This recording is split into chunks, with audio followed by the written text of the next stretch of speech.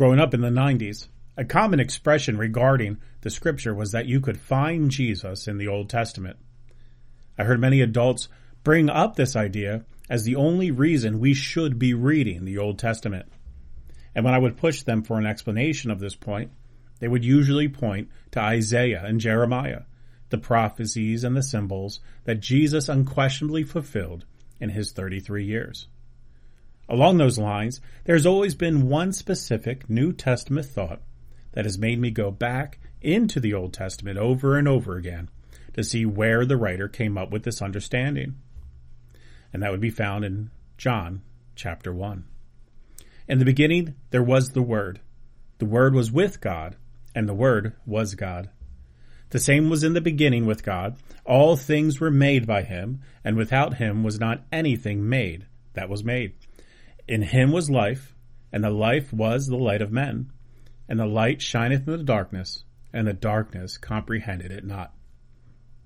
Where is this in Scripture? Was this a piece of divine inspiration given to the Apostle John, or is there a scriptural foundation that he knew of?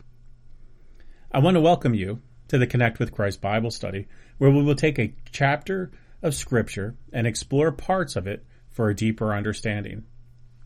Today, we will be looking at Genesis chapter 1. I don't have to get too far into Genesis chapter 1 before I get overtaken by the amazing part of Scripture that, though it is new to most Christians that I know, it was taught readily to the first century Jews, and it explains this nagging question of mine: where does John get this statement from? Well, Genesis chapter 1. In the beginning, God created the heavens and the earth. In the very first sentence, we have the answer. Wait, you didn't hear it in there? Well, good, because neither did I for the first 40 years of my life. In Hebrew, the very first line of the book does not appear this way. Bereshit bara Elohim et Hashmaim ve'et Hazareth.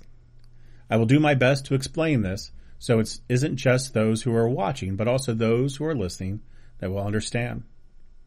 The first Hebrew word, Bereshit, is in the beginning. Bara, created by.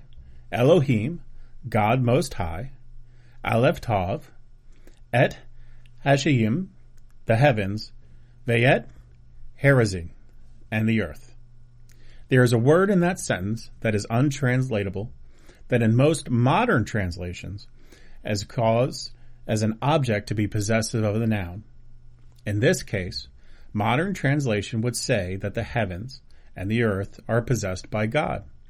Or not just possessed by God, but they are his creation. And that would be the two letters Aleph Tav. But in ancient Hebrew, the Aleph Tav meant something completely different. You see, Hebrew is an amazing language that extends from the modern form that we know today to an ancient form that was comprised of pictures. Each letter is not just a letter. It is an image that represents a full word all on its own. The Aleph, which is the first letter in the Hebrew alphabet, is an ox's head, and the letter on its own represents strength. The Tav, the last letter of the Hebrew alphabet, is a symbol of a seal or a covenant. The Aleph Tav together is a representation of God's covenant, the strongest seal or the strongest covenant. But it is not a pronounceable word, which is why it has become a word to show possession or God's possession of the following word. So one way of interpreting the first line of Scripture literally would be, in the beginning, God created the covenant, the heavens, and the earth. To further the argument that this is specifically referencing the covenant that God created over all creation, throughout the Old Testament when people are introduced that are doing the will of God, be it Abraham, Isaac, Moses, and even Ruth, the Aleph Tav accompanies their name.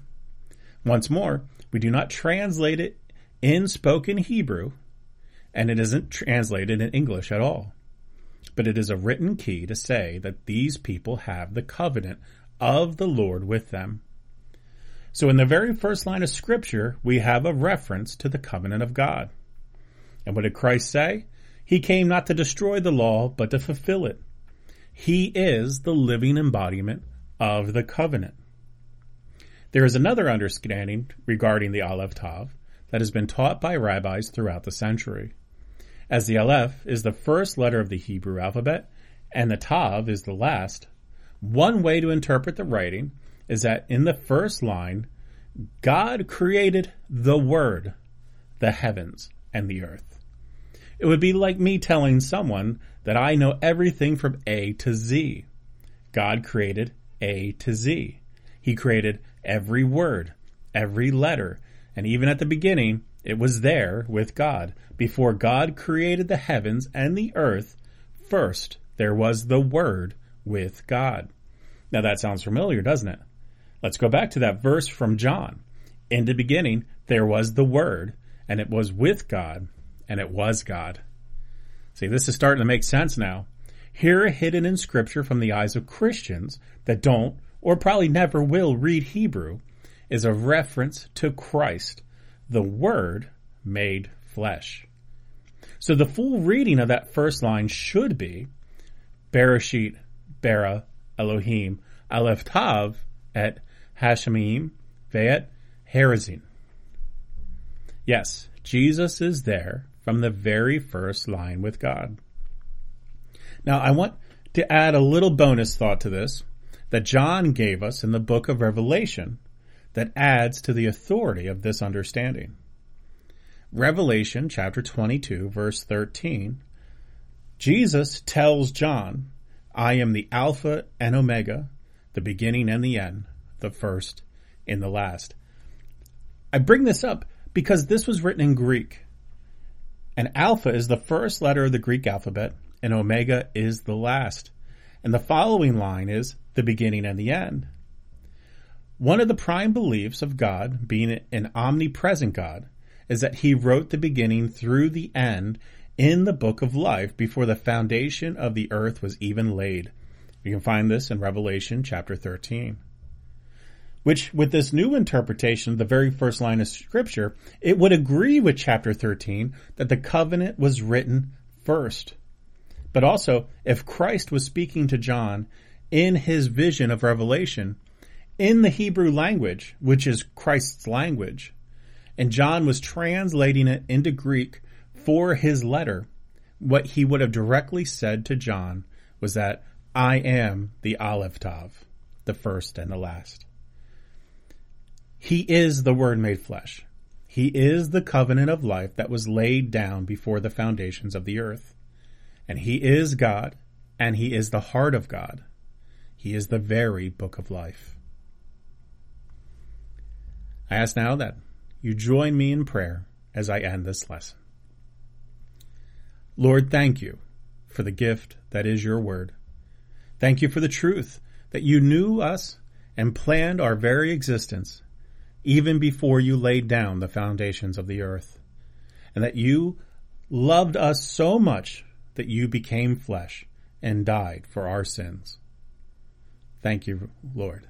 In the name of Jesus, amen.